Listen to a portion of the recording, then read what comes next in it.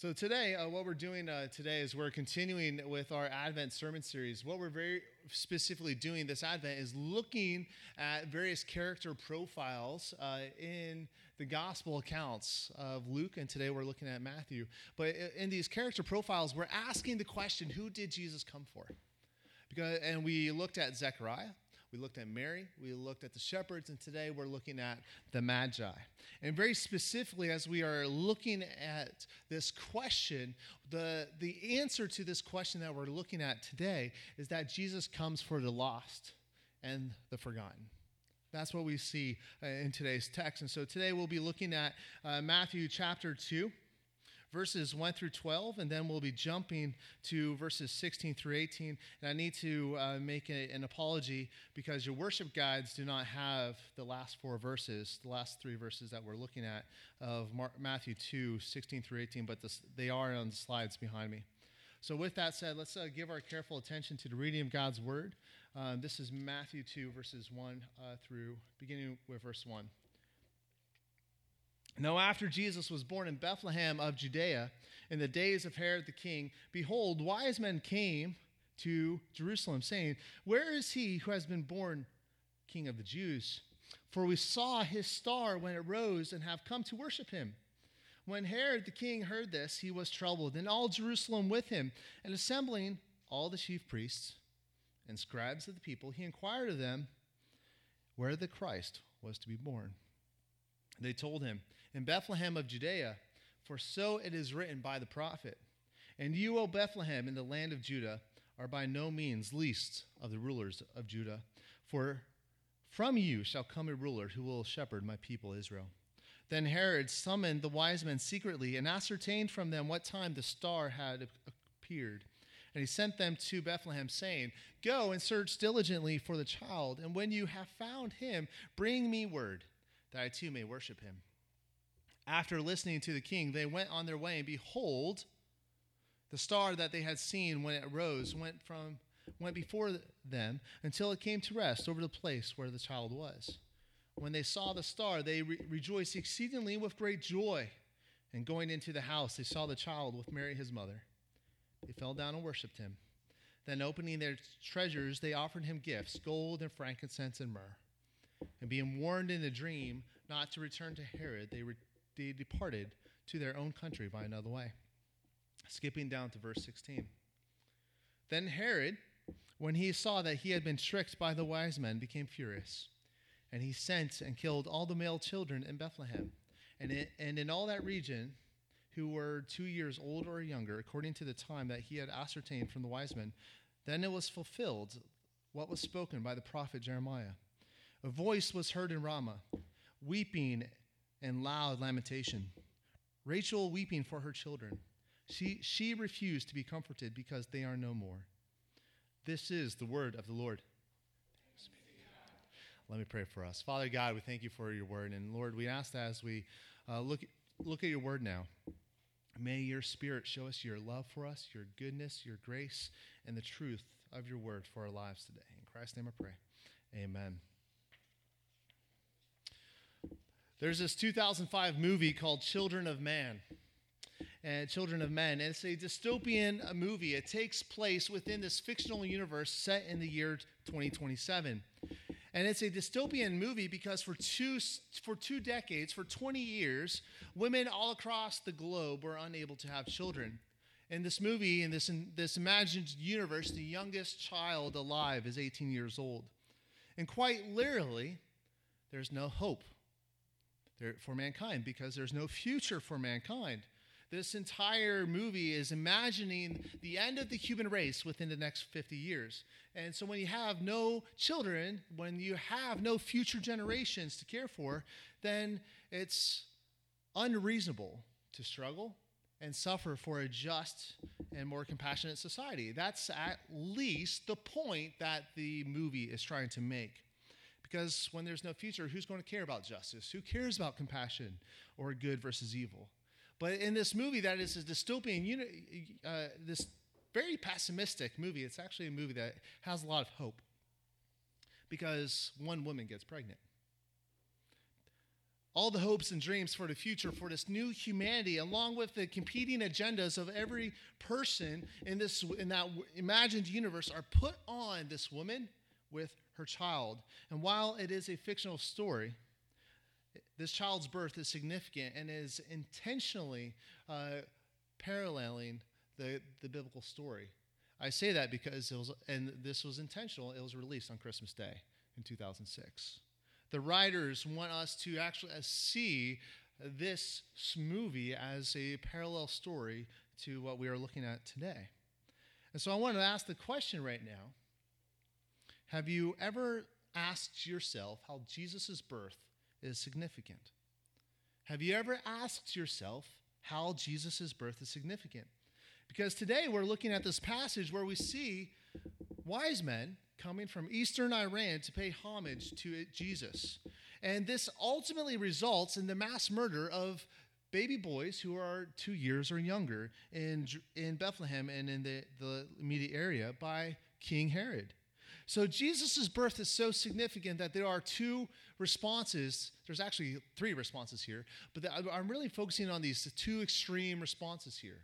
We have that Jesus' birth is so significant that you come to worship him, or Jesus' birth is so significant that you want to kill him. That's what this story is telling us today, and that's what I want us to dive into. So let's first just think about this story and help us understand the significance of Jesus' birth. So let me first just deconstruct this story for you, because there's a lot of misconceptions about the story about the Magi. And there's a lot of confusion because many Christmas carols get the facts wrong. You'll notice nowhere does Matthew say how many Magi came to visit Jesus, where they came from, or what social class they belonged to. So the Christmas carol, "We three kings of Orient are," is completely wrong. Because right here, we don't know how many Magi came. We don't know where they came from or anything else. Later on, if you look at, when we looked at verses 16 through 18, Herod kills all the boys under the age of 2. So contrary to the nativity sets that we have in our house, these Magi did not come to visit Jesus when he is in the manger. Jesus is not a newborn baby, but a toddler. And so at this point, let's just ask the question, who are the Magi? If everything we think about the Magi is wrong, then who are the Magi? Well, Magi is the Greek word for astrologers, magicians, interpreters of dreams, and they came to Bethlehem because they were following the star. We see that in verse 2. But very specifically, they are astrologers. And astrology was a big business within the ancient world, where men will look at the stars, and as they're looking at the stars, they're interpreting these events in the heavens, and they're basically determining the significance for human history. And for example, this is one thing that really helped the astrology the business in the ancient world. For example, when Julius Caesar was buried, by some coincidence, there was a supernova over his grave. There was this magnificent display of creation, and so people thought and concluded, very similarly, that when a great leader was born, there would be a great sign in the stars. When a great leader died, there would be a great sign in the stars.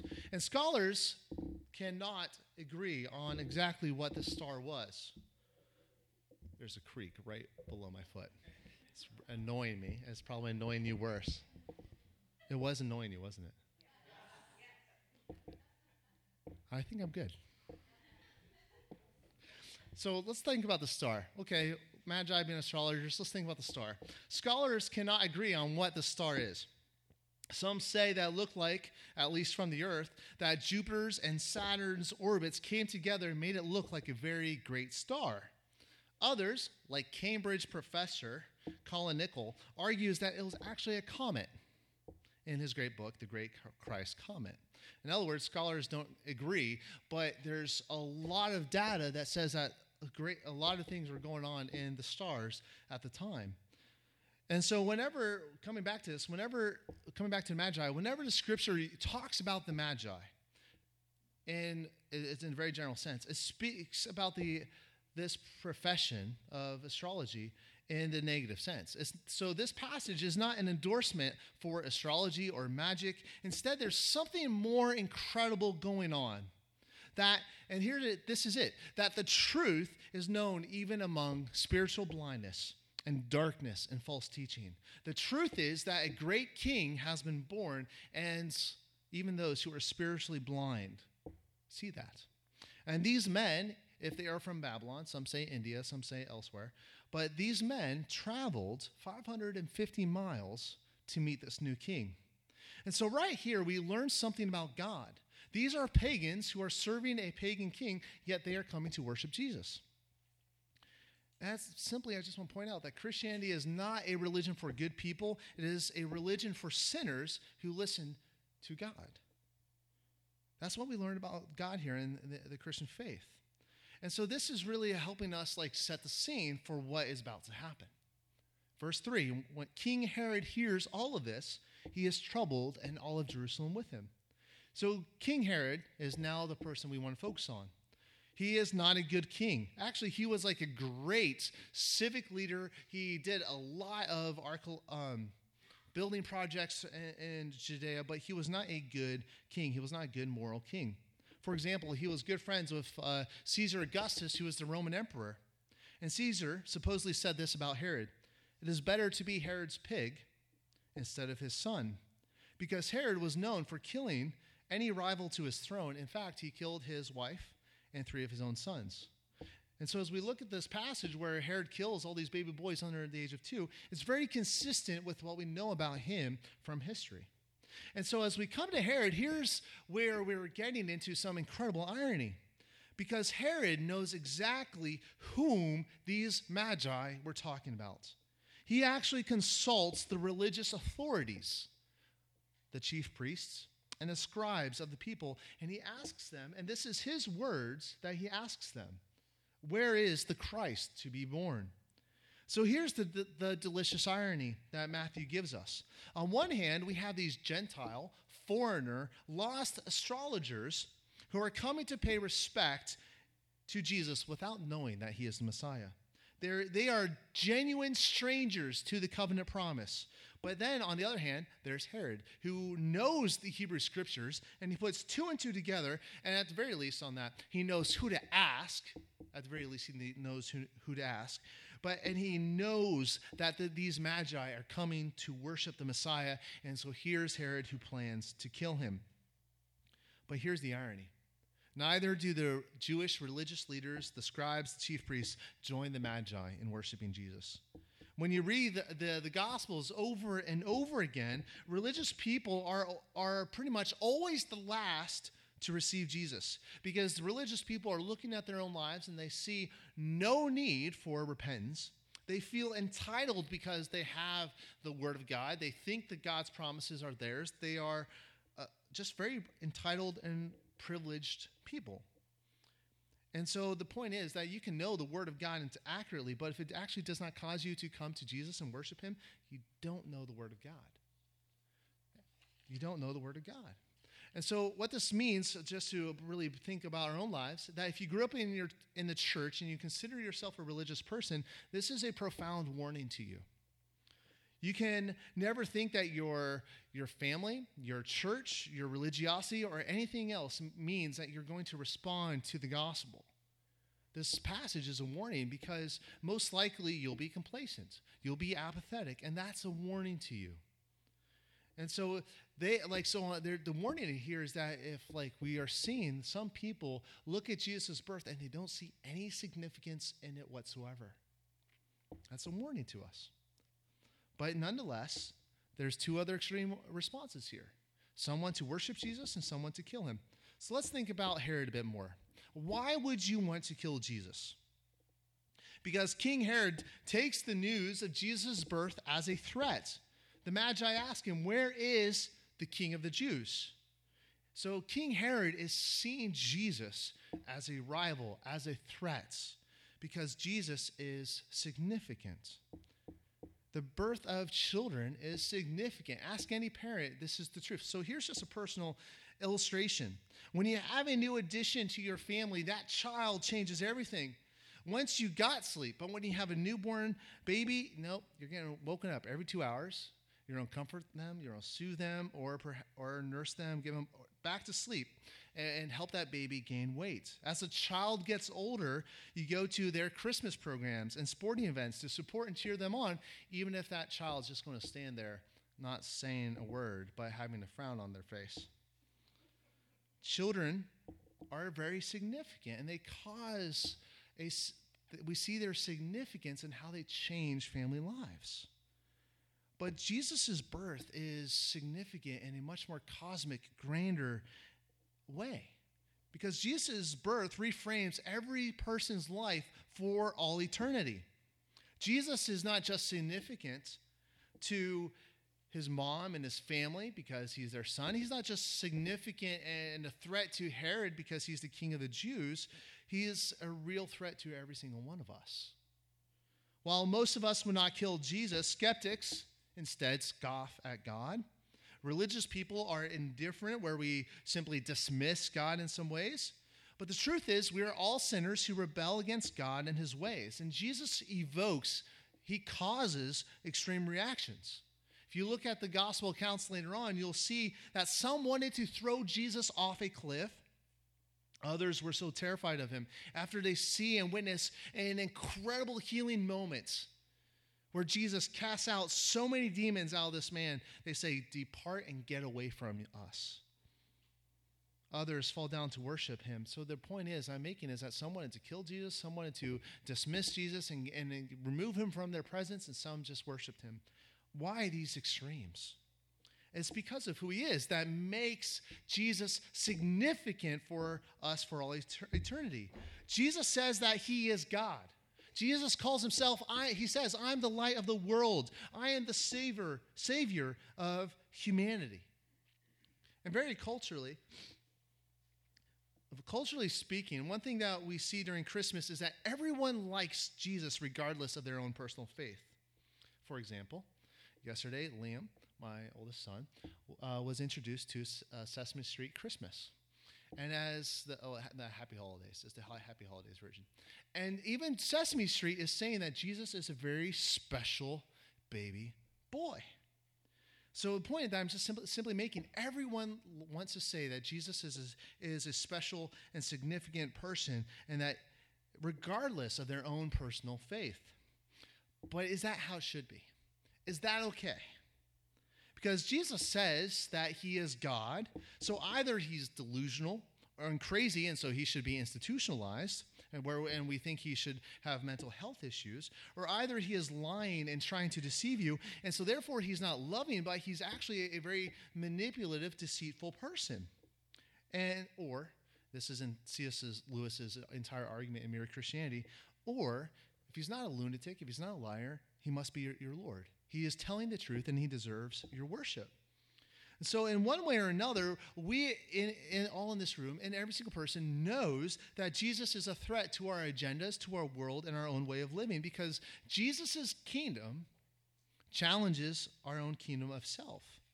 And so Jesus challenged people in his own day and today with his own teaching, with his moral teaching. When we think we are championing biblical morality, he challenges the civil religion of our day by saying, "My kingdom is not of this world." And then he challenges the promiscuous by saying that you cannot just sleep with whoever you want. And he challenges us by saying that our imagination and our fantasies matter. You cannot just lust after anyone whom you want to. And even here, none of us wants to say, "Hey, we're murderers," but Jesus challenges our own self-righteous attitude by saying that if we call others names, if we say in our heart, "Raka, you fool," then you have just murdered them in our hearts. Jesus challenges every part of our life, our behavior, our thoughts, our emotions, our sexuality. He challenges everything about us. Just consider a few questions for your own life. Before you make a decision, do you think, "Hey, what's in this for me? Is this going to help me get ahead? Am I going to have a bigger paycheck? Or am I going to have better relationships because of this decision?" Or are you thinking about how this decision is going to impact other people around you, and you're weighing those things? In other words, are you focused on yourself? Here, another question. Are you more concerned about the sin and the morality in another person's life as opposed to looking at your own life and thinking about your own sin and your own brokenness in your own life? Are you always looking for the next thing? Are you always discontent, looking for the next thing instead of being focused on growing in satisfaction and contentment right now in this moment with God? Or do you close yourself off from relationships, or are you diving into community where you're admitting the fact that you need to be honest and known? Well, we can just keep going on and on and on, but with the similar questions. But are we living for ourselves, or are we living for God? If we're living for ourselves, the point is, when you live for yourself, you're trying to keep Jesus out of your life. But the incredible message of Christmas is that despite our best efforts, despite everything that we try to do to keep God out of our life, the message of Christmas is that God comes into our life. God intrudes. Just think about the entire Christmas story in a brief moment, where we have a virgin and God sends his Messiah, our Savior, to us through a virgin. That's how God comes to us. So despite our best efforts to keep God out, Jesus intrudes into our life, and Jesus threatens our agenda of our kingdom of self in order for us to actually have life and to have it abundantly. Presbyterian writer Frederick Buechner, this is the quote of reflection in our bulletin today. He said this: "Once you have seen him in a stable, you can never be sure where he will appear, or to what lengths he will go, or what ludicrous depths of self-humiliation he will descend in his wild pursuit of you. If holiness and the awful power and majesty were present in this least auspicious of all events, this birth of a peasant's child, then there is no place that we can hide from God. No place where we are safe from his power to break into and recreate the human heart, because it is just where he seems most helpless that he is strong, and just where we least expect him that he comes to us most fully." That's Frederick Buechner. It's beautiful language. I love this again, that there's once you see Jesus in the stable, you can never be sure to where he will appear, or to what lengths he will go to, or what ludicrous depths of self-humiliation he will descend in his wildest pursuit of you. That's incredible. The point is that if the Son of God was really born in a manger, then we have truly lost the right to be in charge of our lives. And in order for us to do that, we need to come to Jesus and worship him. And so let's think about the Magi a bit further and how they respond to Jesus. Because these Magi, they come to Jesus, they give 3 things to this little baby. And this is where we get the idea that 3 Magi are coming to Jesus. And even by these gifts, which are expensive, this is why we tend to think that these Magi are kings. At the very least, as we read in Isaiah 60, verse 3, Scripture tells us that kings are going to come to worship Jesus. And so just by both of those things, expensive gifts and what Scripture, Old Testament prophecy says, it's hey, they must be kings. But as these Magi give these 3 things to this little baby, each is expensive, each is beautiful. You have gold, for example, the metal of kings. Frankincense is this glittering, fragrant gum that's taken from the bark of rare trees. And myrrh is another spice and perfume. And today, this blows my mind. Today, a jar of myrrh could cost you $10,000. It's amazing. My point is that these Magi gave something precious to Jesus. The Magi are giving something to Jesus that cost them something. And there's a big difference between you and the Magi, because you know who Jesus really is. When they came to meet Jesus, they were not coming to worship God the Son, but they were coming to meet a newborn king. We know that this baby boy is incredibly unique and significant, and consider just these words that we sang earlier. Christ, by highest heaven adored, Christ the everlasting Lord, late in time, behold him come, veiled in flesh, the Godhead see. Hail the incarnate deity, pleased as man with men to dwell, Jesus our Emmanuel. The incredible carol right there is telling us that Jesus is no one else than God in the flesh. that Jesus Christ is the creator who has humiliated himself and become the creation. He is the incarnate deity, veiled in flesh that God had seen. That is who Jesus Christ is. So what do you give to God who humiliated himself so that you would have life? What do you give to the God who loves you so much that he became like you so that you would have an advocate who knows everything that you have ever gone through? What do you give to Emmanuel, God with us? One of the things that families and friends do this time of year is that we love to give gifts to one another. Gift giving, where we get this from the scriptures, is from the Magi giving gifts to Jesus. It's something that was very well established in the Christian tradition. Even St. Nick, a bishop in the early 300s, he was known for his charity and gave gifts to the poor children around him. But so one thing that friends and families do is just give gifts to one another. But when we give gifts to one another, we're making a statement about the other person, about who they are to us, what we think they like, what we think they need. But here's this reality, is that we like being givers. We like being givers much better than we really like being receivers. And bringing this to us in a spiritual sense, here's another author. This is a long quote. William Willimon, he points out that we like being givers. He says that we prefer to think of ourselves as givers because givers are powerful, competent, self-sufficient, and capable people whose goodness motivates us to employ some of our power, competence, and gifts to fortune those less fortunate than us. But that's a direct contradiction of the message of Christmas. In the biblical story, there we are portrayed not as the givers we wish we were, but as the receivers that we are. Luke's and Matthew's gospel accounts go to great lengths to demonstrate that we are, with no power, with no generosity, with no competence, and no capabilities. We have nothing to do with our salvation, with God's work in Jesus.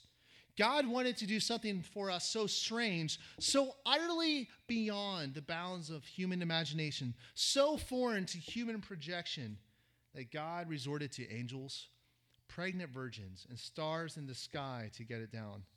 We did not think of it, understand it, or approve of it.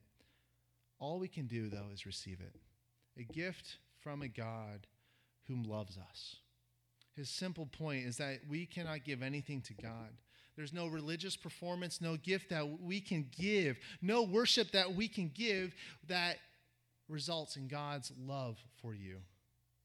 The point is that we do not have life with God because of our religiosity, with our knowledge, with our good morals, or anything. We are Christians simply because we are loved by God.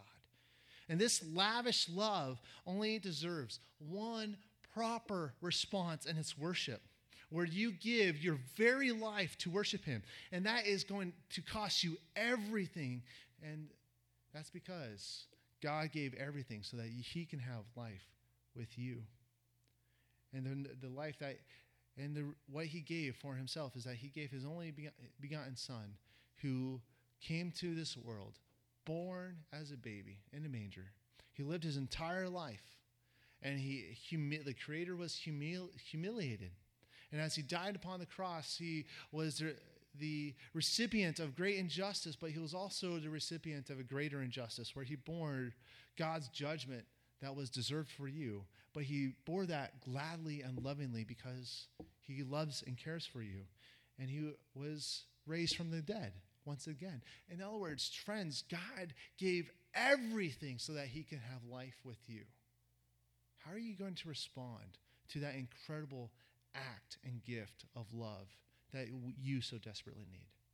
How are you going to respond? Friends, the truth is Jesus' birth is significant.